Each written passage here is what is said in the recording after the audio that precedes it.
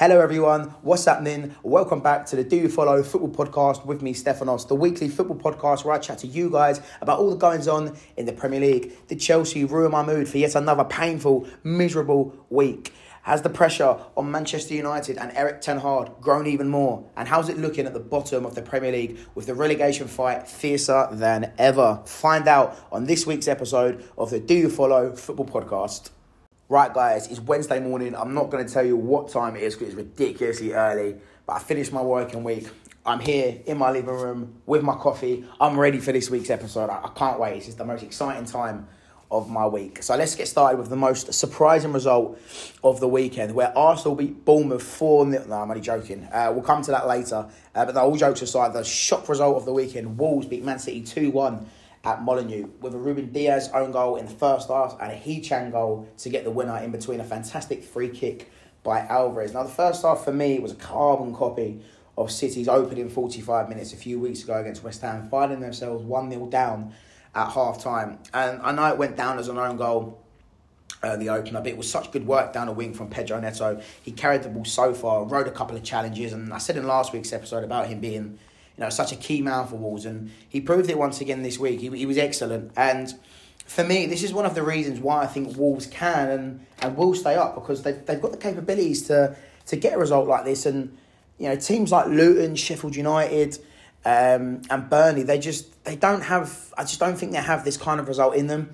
And Wolves, if they continue to play like this in this manner, it's not going to be the only time we see them upset a team like City, Arsenal, or Spurs. And they've got this performance in them. We saw all the way back in game week number 1 where, they played really well against United and probably unlucky not to get anything from the game. But this week, they got the 3 points. And what a massive 3 points it was for them. And they fought so hard against City all game throughout the 90 minutes. I think City, obviously, they're going to be disappointed, expecting the win. And after the equaliser, which was phenomenal, by the way, it was a great free kick by Alvarez. After that, it looks like they were going to get the inevitable winner and, go on and collect another 3 points like they have been doing week after week. But this week, it wasn't to be for them. Obviously, I know they've got some key injuries to key players, and obviously the Rodri suspension is tough for them. They're struggling in midfield. I thought when Calvin Phillips came on, he was okay, but, he's not Rodri. But City, they still had a strong enough starting 11 on the pitch to get the 3 points, in my opinion. I thought Erling Haaland was a bit off the pace, to be honest. I know he's not really heavily involved in City's build-up. You look at, say, someone like Gabriel Jesus, he'll have a lot of touches in the game and he'll be involved a lot in the passages of play. Haaland, on the other hand, can, he'll have 7 or 8 touches in a match, maybe only 2 or 3 in the actual opposition's penalty box, but he'll finish the game with, 2 or 3 goals. So we know that's his game, but he's been missing a few easy chances by his standards over the past few weeks. Phil Foden as well, I didn't think he was at his best. He tried, he was involved a lot, but I just didn't think he was as sharp as he has been in recent weeks. And, City now only a point ahead at the top of the league. It sets up an absolute blockbuster of a game against Arsenal. Speaking of Arsenal, unlike City, they had a routine 4-0 win against Bournemouth. And I think it's the best we've seen of Arsenal this season, to be honest. Saka was brilliant all game, a threat. Went off injured, a little bit worrying. He also went off injured in the Champions League match where they lost to Lens as well. So potentially he might be out for the City game, but we'll have to see how that develops. Odegaard, again, brilliant. Probably the best game he's played this season as well. And Bournemouth, they started well enough, if I'm being honest. Early pressing. They tried to go toe-to-toe with Arsenal, but as soon as Arsenal got their first goal through Bukayo Saka, that was it. They didn't really look back, and it was clear that there was only going to be one winner in this match. And like I said, Bournemouth, they started all right, but their defending, they really didn't help themselves. Really poor defending for the goals and really rash defending too, with both the penalty incidents, the challenges on Nketiah and Odegaard. It was poor. And, Arsenal now, after winning 4-0, seeing City lose 2-1 and looking at their injuries and the suspension of Rodri, surely they'll be looking at the City fixture now, and I really think they'll fancy themselves. I think they've got a good chance. If there's any time to play City, surely it's now. And I'll be putting a poll for this episode as well. So make sure you guys vote and let me know who you think will take the 3 points. Or maybe, will the points be shared? A team who are in tremendous form at the moment is Newcastle. They beat Burnley 2-0. And as I said, their form is fantastic at the moment. 2-0 against Burnley this week. 8-0 against Sheffield United last week.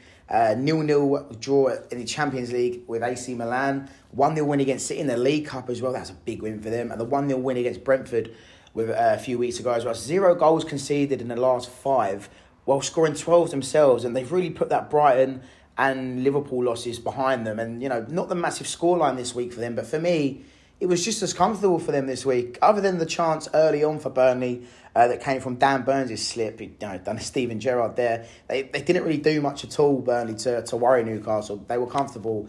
There's a fabulous goal from Almiron to go 1-0 up. I don't think Burnley were awful, if I'm being honest. They just didn't really have much going forward. And, they were okay in the midfield. And I don't think they necessarily defended badly, apart from, obviously, the penalty incident. That was an awfully timed tackle, much like Bournemouth, really rash. Also, I'll be talking about their fixture, the Tuesday night game against Luton later on as well. As we're on the subject of Luton and Burnley, Luton got their first win of the season. Yes, that's right. They won a game. They beat Everton 2-1. And it seemed as though Everton, were back to their wasteful selves this week, unfortunately. They created a lot of chances, good chances at that as well. And how many times have I said that already this season? But they couldn't finish their chances. And after a really good win against Brentford, I really thought they'd kick on. And Sean Dyche, he's really going to be feeling the pressure now, because I just feel like this was a game that they really... These are the points that they need to be picking up. Because, I know it's early in the season, but they're relegation 6-pointers. But, take nothing away from Luton. Like I said, it's their first win. And I've been giving them a lot of stick recently. I don't think they've played awfully in the past few weeks. They just haven't been strong enough. But this week they were clinical. And of course, we've still got their match to talk about with Burnley, which we'll be covering a little bit later also. From the likes of Burnley, Luton and Everton, who have all struggled in front of goal for the majority of this season, to the league's top scorers coming into this week, Brighton, they faced Aston Villa. And this match, well, it was full of goals, but not for Brighton this time. This week, Aston Villa were absolutely ruthless. Ollie Watkins, the star of the show, second to none. It was phenomenal this week. Surely Gareth Southgate must call him up for England soon. Surely. He was at the game as well.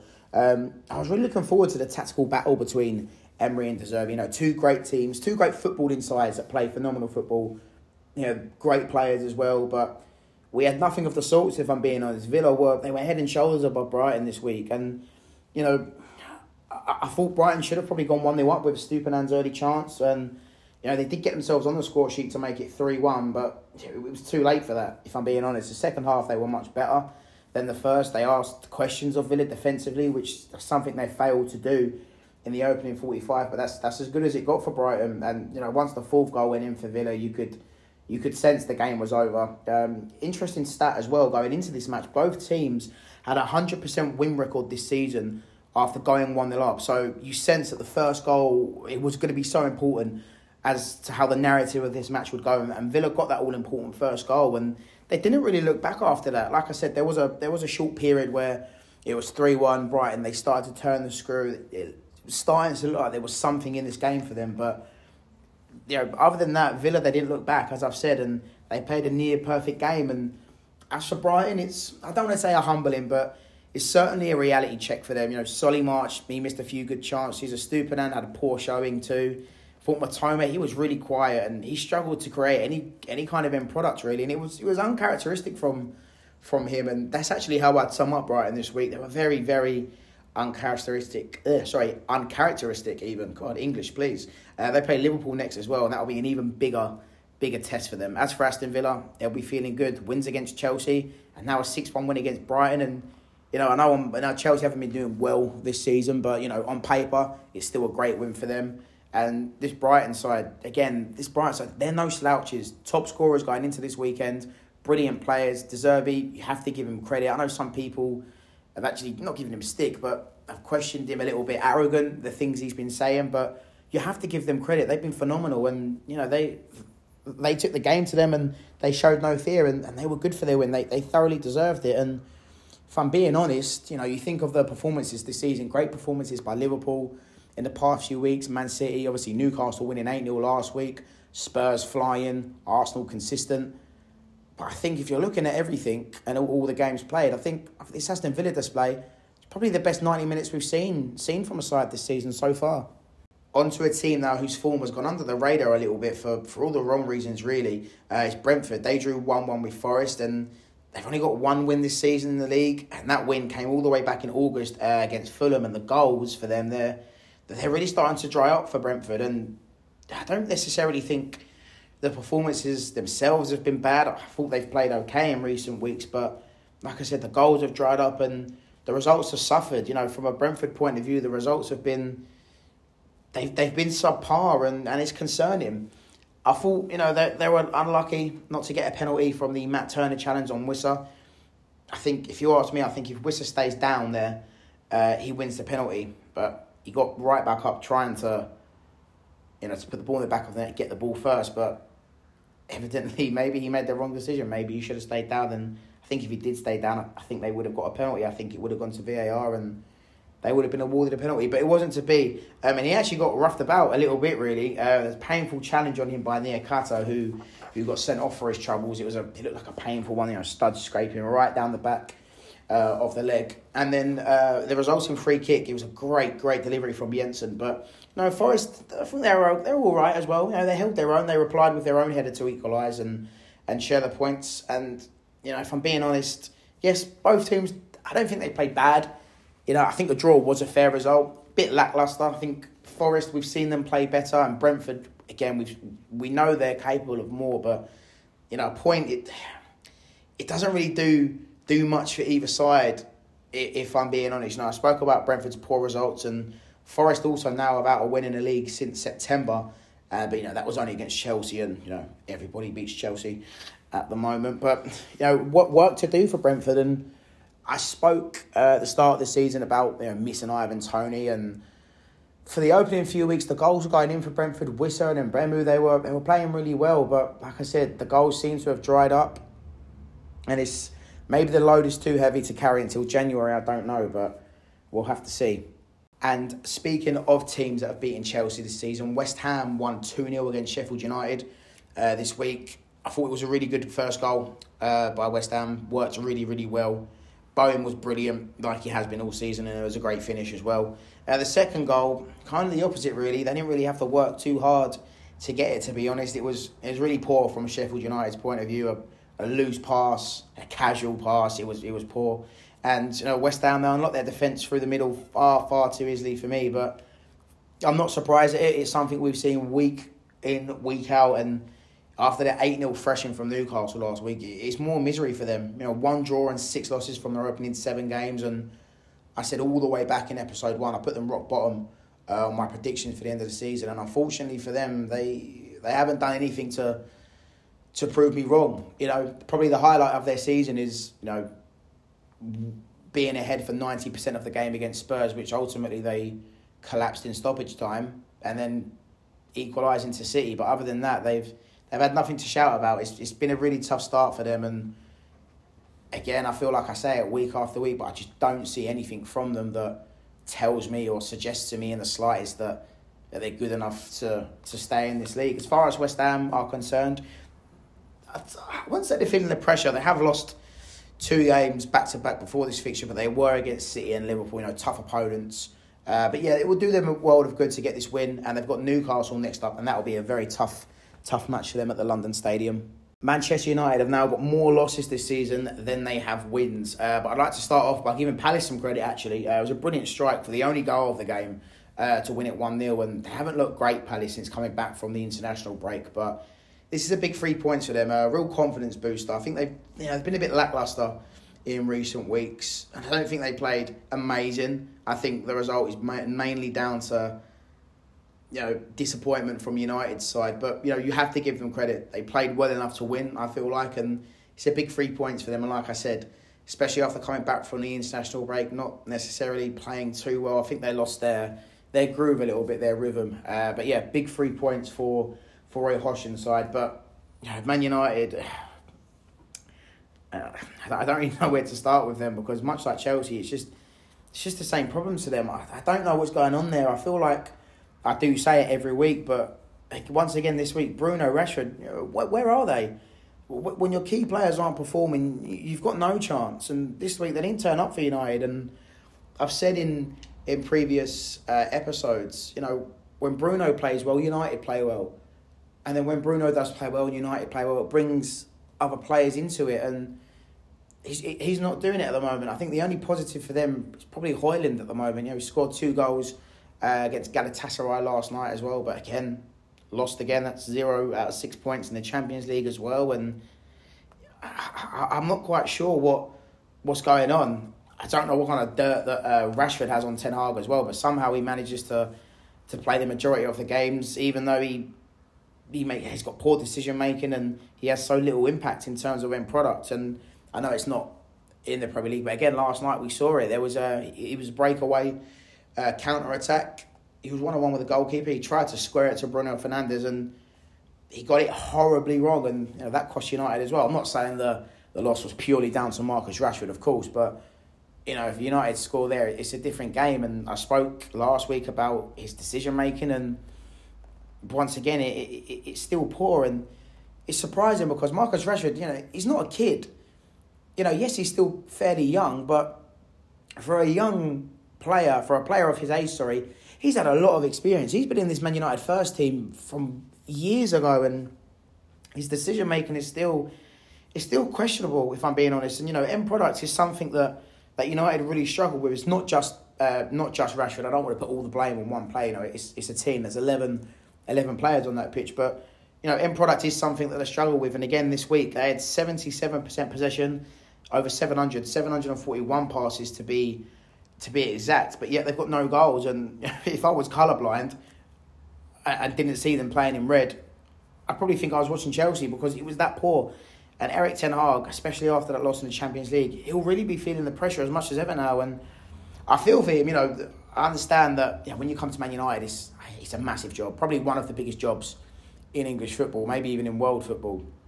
The pressure's massive, but on a human level, I feel for him. He's had a few injuries to deal with to key players, and against Palace, United ended up with Harry Maguire on the field, Donny van der Beek on the field, and these are 2 players that the manager he clearly doesn't want, but unfortunately, because of the owner situation, he's stuck with those players. And after finishing 3rd last season with a trophy, I really expected Man United to kind of push on, especially with Onana and Højlund. I know obviously Højlund was injured towards the start of the season, and he's come into the team and he has seemed to hit the ground running. I think there's big things for him over the next few months. Onana, we all know about his ball playing abilities, but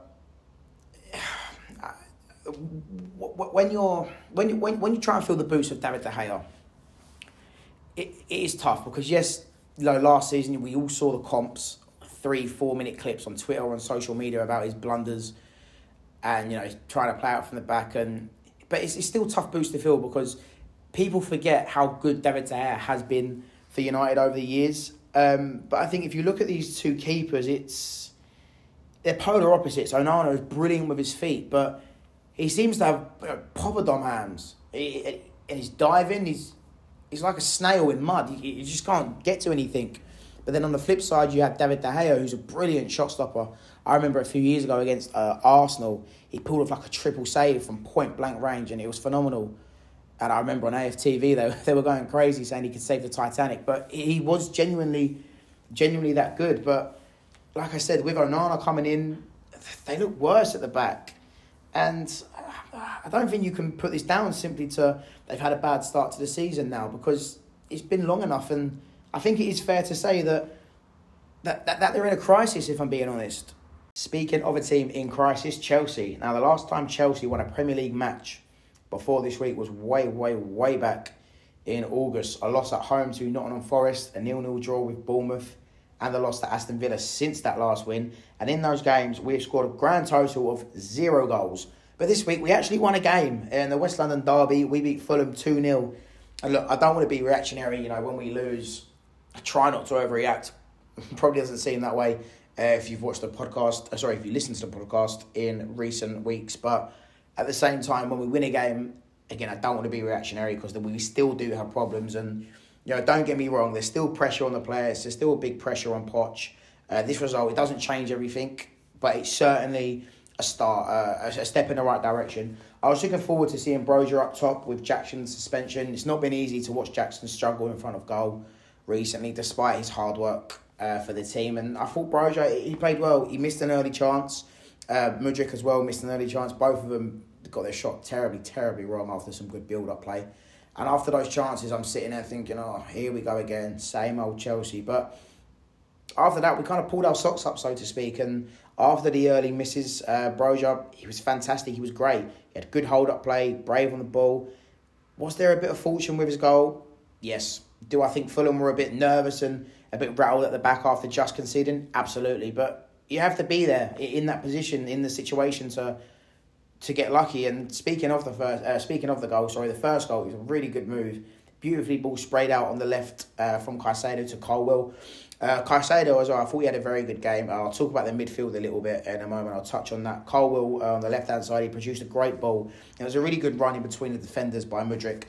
Great bit of chest control as well, and it was a coolly dispatched shot past the keeper. And, I've wanted this for so long. I've been waiting for him to produce more in terms of performances and end product. Because, when I look at him, do I see a good player? Yes, I do, but he hasn't been doing it enough. He'll have, good 10, 20, 25-minute spells, but I haven't seen it enough from him. But, we've seen the glimpses, the glimpses of greatness, but it just hasn't been enough for me. But Monday night, I thought he was fantastic until he came off, and unfortunate that he has come off, and I don't understand it. I said about injuries. It seems like when a player starts doing well, they get injured. Mudryk, I like Mudryk, I've got nothing against him. I want him to do well, but I have to be honest, he's been piss poor since he signed for us. And yet the second he has a great 45 minutes and scores a nice goal, he goes off injured. It was the same with Chukwuemeka a few weeks ago against West Ham. Got a goal, great goal at that, and then we haven't seen him since because of the injury. But I think from what I've seen, heard from Poch after the match, doesn't seem to be anything too serious, but we've heard that before. So we'll have to see how that develops. I really don't think we've actually got any more space on the medical table for another player, if I'm being completely honest. But the midfield, they worked really hard as well. Actually, the most balanced I think we've seen us look this season so far. Conor Gallagher was great too, and it's tough for me to talk about Conor Gallagher because I'm a little bit torn. If you'd have asked me before the start of the season, I would have said he needs to get gone. I don't think he's good enough. But this season, he surprised me, especially with the captaincy as well. Do I think ability-wise, he's good enough? Controversial, I don't know, you lot might agree with me. But in my opinion, I don't actually think he's good enough in terms of ability. Has he matured a lot in the past year? I think he has. Has he improved in the past year? Yes, I think he has.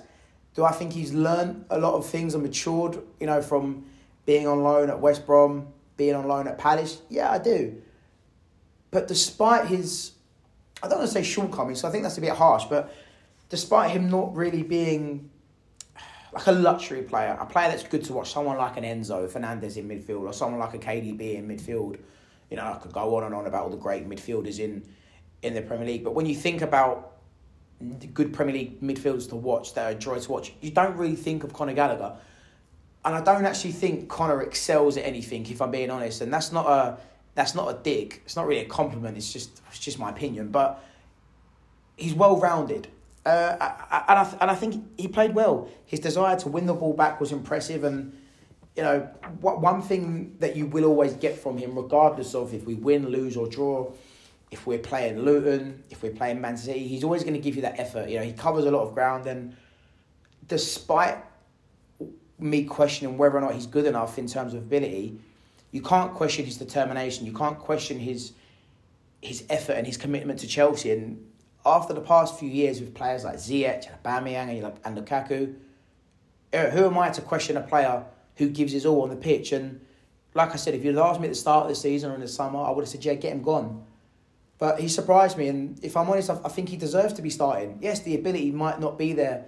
He might not be as good as Caicedo or Enzo Fernandez, but even though what he lacks potentially in ability, he definitely makes up for with commitment and desire. And if I'm honest with you, when I see him on a team sheet nowadays, I'm not worried because I know that there's a player that's going to put in 110%, and that's all you can really ask for. I spoke about his desire to win the ball back. I actually thought we pressed well as a team as well. Fulham, a bit about them, they were poor, if I'm being honest. The two early goals really sunk them.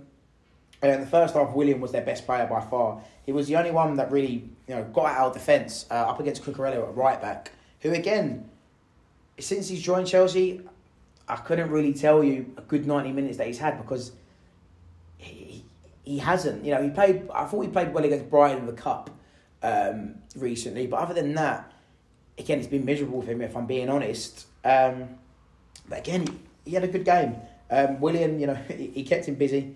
And it's good to see that Willian had a good game because I've got a soft spot for Willian, obviously being a Chelsea player. But the second half, they improved for them. The introduction of Vinicius and Iwobi, that definitely made a difference. And there was a period in the second half, kind of a 5-10 minute spell where Fulham, they saw a lot more of the ball. And I feel like our tempo actually dropped a little bit. We didn't move the ball quick enough, certainly not as quick as we did in the first half. I think not the introduction of Maatsen, but I think the substitution of Mudryk, obviously that hindered us. Not an issue with Maatsen. He had a good game, and I like Maatsen as a player. I want to see more of him. But obviously Mudryk with that raw pace and on the counter attack is always dangerous when you're 2-0 up. You can kind of sit back, drop a few yards, and you've got that option as an attacking outlet, that out ball. So that certainly affects us a little bit, but.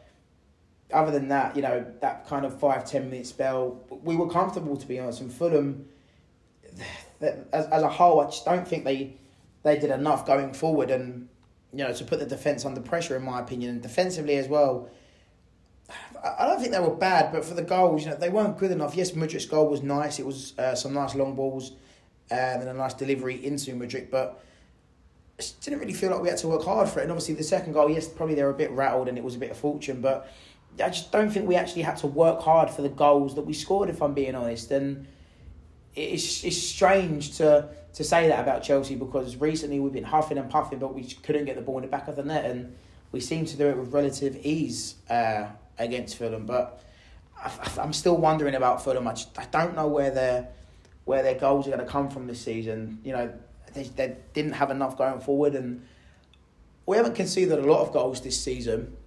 3 to West Ham, only 1 to Forest, clean sheet against Bournemouth, only 1 against Liverpool.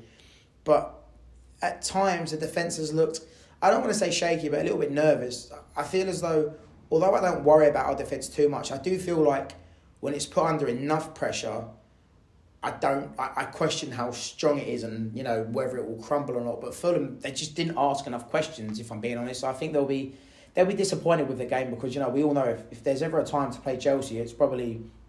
now in the past few weeks.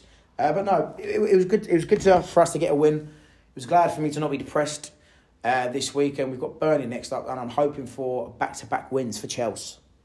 Now, a match that has been spoken about all week, and unfortunately for all of the wrong reasons, was Spurs versus Liverpool. The Lily Whites snatched a 2-1 win with virtually the last kick of the game against 9-men Liverpool. And I don't really know where to start with this one, to be honest. We had 2 red cards. Controversial VAR decision. Well, not controversial, just plain wrong. VAR decision, massive mistake, and a 96th minute own goal.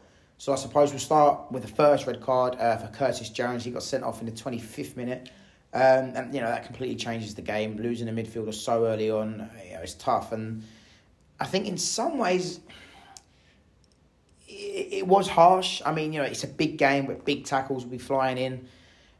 But, the argument will be that, his foot went over the top of the ball. Yes, he did get a lot of the ball.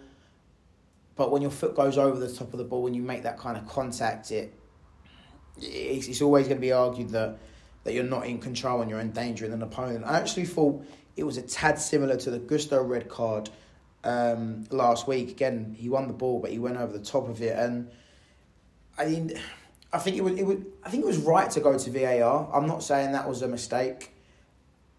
But I'm not sure. If you see on the monitor, he's showing a still image and then he showed it in slow motion. And I just think it always looks worse like that. And I think, in my opinion, they should be shown the replay, but just in real time a few times. And then if the ref is then saying, okay, well, do you know what? I want to see it in slow-mo, then yeah, show it to me in slow-mo. But in my opinion, I don't want to put out wild accusations, but As soon as he comes up to the monitor and it's on the freeze frame of the impact of the tackle where the boot connects with, I think it was Basuma, the tackle was on, if I'm not mistaken, and then the slow motion, I feel like it's not pushing the ref, but, you know, I feel like it influences the decision a little bit, but that's just my opinion.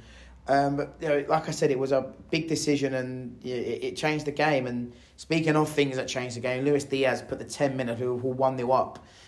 Simon Hooper then blew his whistle to disallow the goal, and instantly the freeze frame of when Salah released the ball was shown on screen. You know, there were no lines drawn, and you know you could clearly see it was onside. At first, I thought, okay, there's no lines, just purely because it was such a quick decision. You could see he was not miles onside, but he was a good, you know, half a leg onside. And it went to VAR, and you know you're thinking, okay, brilliant. The refs, you know, and the linesmen, they've got the on-field decision wrong. Maybe the ref didn't, you know, get the angle on it. The linesman even. But it's going to go to VAR. They're going to step in and they're going to rightfully give the goal and right the wrong. Fantastic. That's what it's there to do. That's what it's there for. But, my God, were we wrong. And I'm sure by now you've all heard the audio released by the PGMOL. And, you know, upon listening to the audio, it was just embarrassing. The communication is just poor. And it was decided very quickly, even before that audio was released, and just upon watching the game, it seemed to be on the screen for a few moments, and then straight away they were like, "Yep, no offside, off we go." And hearing the audio, it was just embarrassing. You know, they all spoke over each other.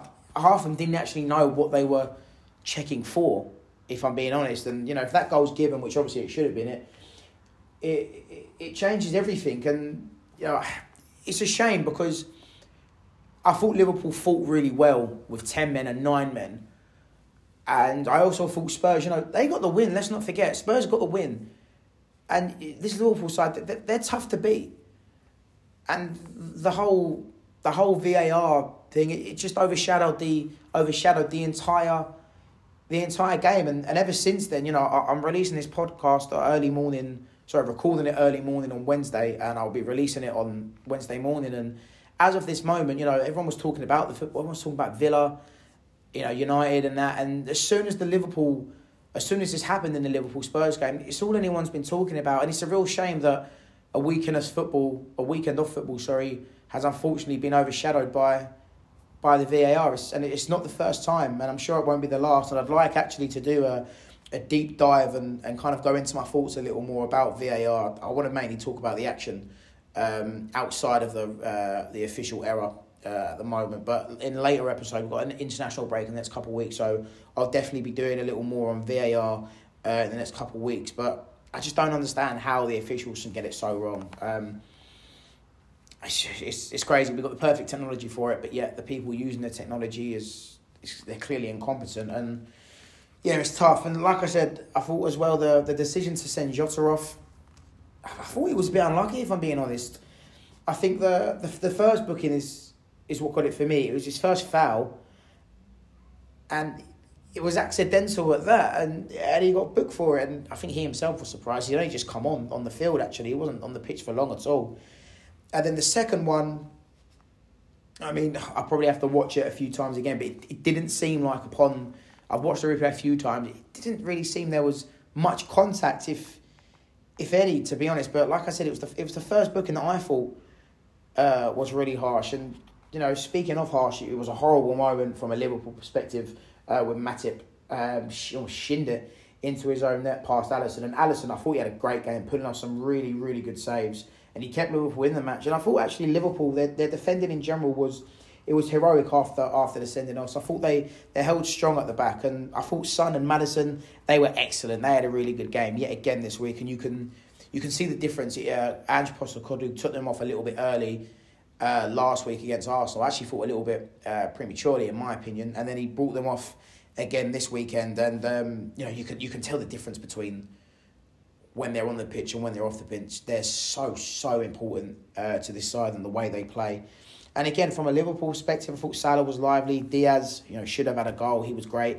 Gakpo was good as well, along with Kulusevski. But all of that, you know, those players that I've just mentioned, Son, Maddison, Diaz, Gakpo, Salah, Kulusevski, they're all brilliant players.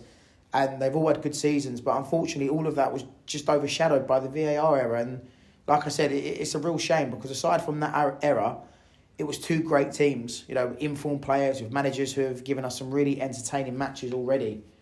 But it's a shame. The two red cards, the Curtis Jones ones, I can understand it, much like the Gusto one last week. Obviously, it's tough for me to judge them the same, being a Chelsea fan, but I didn't personally actually think Gusto should have got sent off initially, but after looking at the replay, I can see why he got sent off. And again, Curtis Jones, he got the ball. It was obviously the follow-through that gets him into trouble, but as soon as it goes to VAR, you know that he's probably going to be red-carded. I thought he was a bit unlucky, but I can understand why the ref sent him off there. And just one more thing about the VAR. Simon Hooper, in that instance, obviously that's not his fault. The VAR is there to assist us, assist the referees, and unfortunately it didn't do its job. So it's a shame.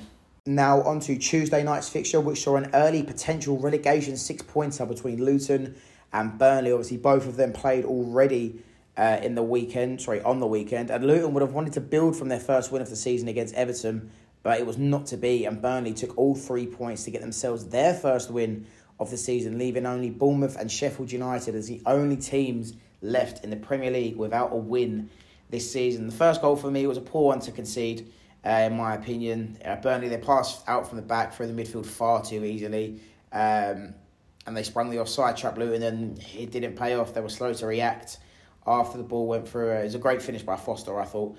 Carlton Morris as well, he was unlucky not to win his side a penalty. Certainly looking back on the replay, actually at first I didn't think it was a penalty. I thought the defender got the ball, but looking at the replay, it doesn't seem like he got a touch on the ball. So I was surprised that it wasn't pulled back. VAR checking it, and they wasn't awarded a penalty. But nevertheless, Luton did get an equaliser for Adebayo, which, if you look at the balance of play, the run of play, I thought they deserved it.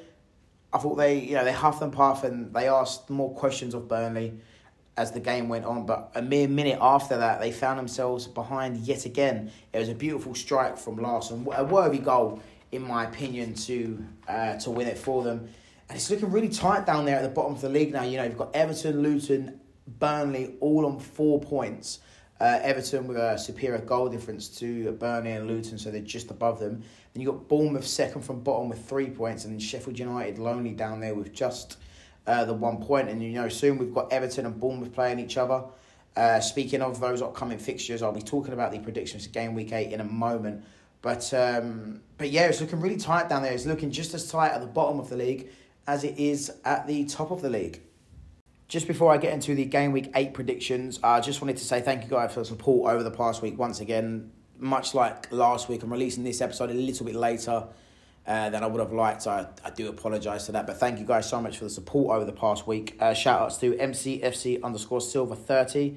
Shout out to FPL_T-Birds as well. They've also got a podcast, so make sure you guys check that out. Search them on Twitter, and then you'll get the link to their Spotify podcast. Go and show them some love. Shout out to Sport Tech Cases and FPL Mama, who's had 2 top 50k finishes. I could only dream of that after my treacherous few weeks. And if you guys are looking to get some of your favourite football shirts at a great price, make sure you go and visit footyabove.com. Orders at the moment over $49.99 gets you free shipping, and orders over $79.99 gets you free shipping plus a cheeky little 15% off. That's all on offer until the 12th. So make sure you guys go and grab yourself a football shirt for the next upcoming matches to rep your team. So now that we've covered Game Week 7, on to Game Week 8, and I'm hoping that this week will be a lot less controversial than the week just gone. Starting off with Spurs, they travel to Kenilworth Road for the Saturday's early kickoff at 12:30, and I only see one winner here. I'm going 3-0 Spurs. I think Maddison and Son will star once again. On to the Saturday 3pm kickoffs. So another side in the relegation picture. They also host a London side in Burnley, who host Chelsea at Turf Moor. I'm hoping for my own sanity that Chelsea can build on and kick on from our derby win against Fulham. And I think we will get the job done against Burnley. I think we'll win 2-0. And sticking with the theme of the teams fighting it out at the bottom of the table, Bournemouth travel to Goodison Park. And, they're still searching for their first win of the season. And for me, this has got draw written all over it. Both teams not really scoring that much, both very inconsistent and having a torrid time, really. I think they'll draw 1-1.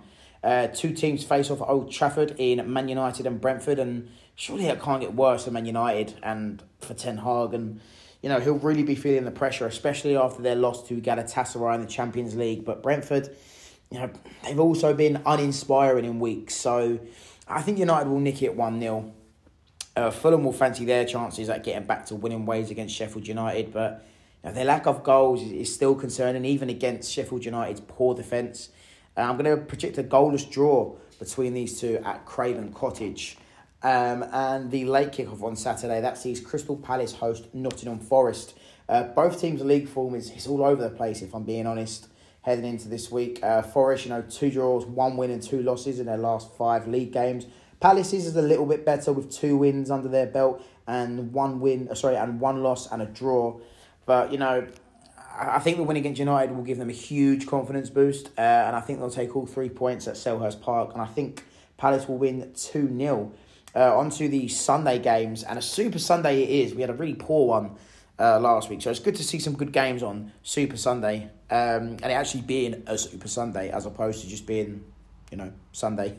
But yeah, we've got some great matchups starting with Brighton versus Liverpool. Now, both teams will be desperate to forget their matches against Spurs and Villa, respectively, for very different reasons.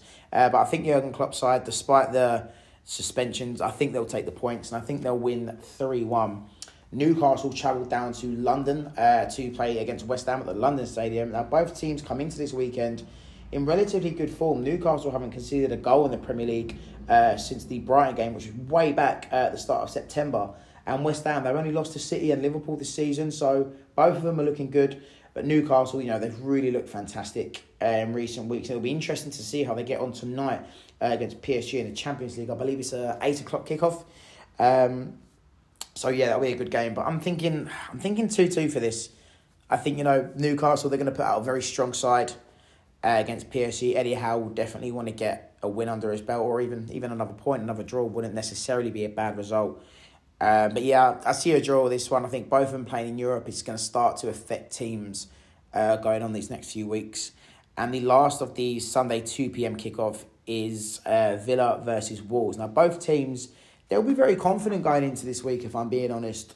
With Wolves coming off the back of beating the treble winners Man City 2-1 and Villa absolutely smashing high flyers Brighton 6-1 last week. Both of them will certainly have that unstoppable feeling, but despite Wolves' heroics last week, I think Villa will just be too strong for them, unfortunately. I'm going to go 3-1 Aston Villa. And now the big one, the one that we've all been waiting for. I'm going to be honest, I've had this marked on my calendar for a few weeks now. It's going to be a very interesting game, Arsenal versus City. But I do find it quite tough to call, if I'm being honest. See, they've got a lot of key players out, as we know. Excuse me, sorry. They've got a lot of key players out, as we know. No KDB, no Kovacic, no Silva, no John Stones, all out through injury. And obviously, Rodri is still suspended. Arsenal have Bukayo Saka injury to worry about themselves after he went off against their defeat in the Champions League against Lens.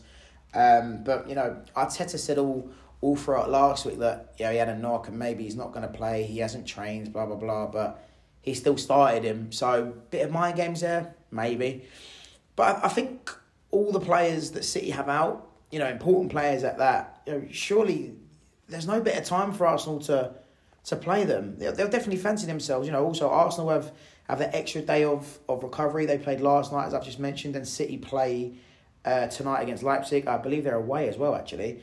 So I think a lot of things are in Arsenal's favour. I think these factors that are in their favour, they'll definitely help them. And I think Arsenal will, I think they'll win 2-1. So guys, that concludes this week's episode of the Do You Follow Football Podcast.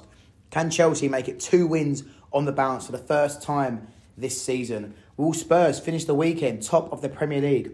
Will Bournemouth and Sheffield United ever win a game of football? Find out next week on the Do You Follow Football Podcast every week with me. Remember, guys, rate the podcast 5 stars on Spotify. Follow us on Spotify. Follow us on Twitter as well. We're loving the interactions I've been getting recently. The Twitter handle is at DYFF Pod. That's at DYFF Pod. That's all from me this week, guys. I hope you heard me. I'll catch you next week.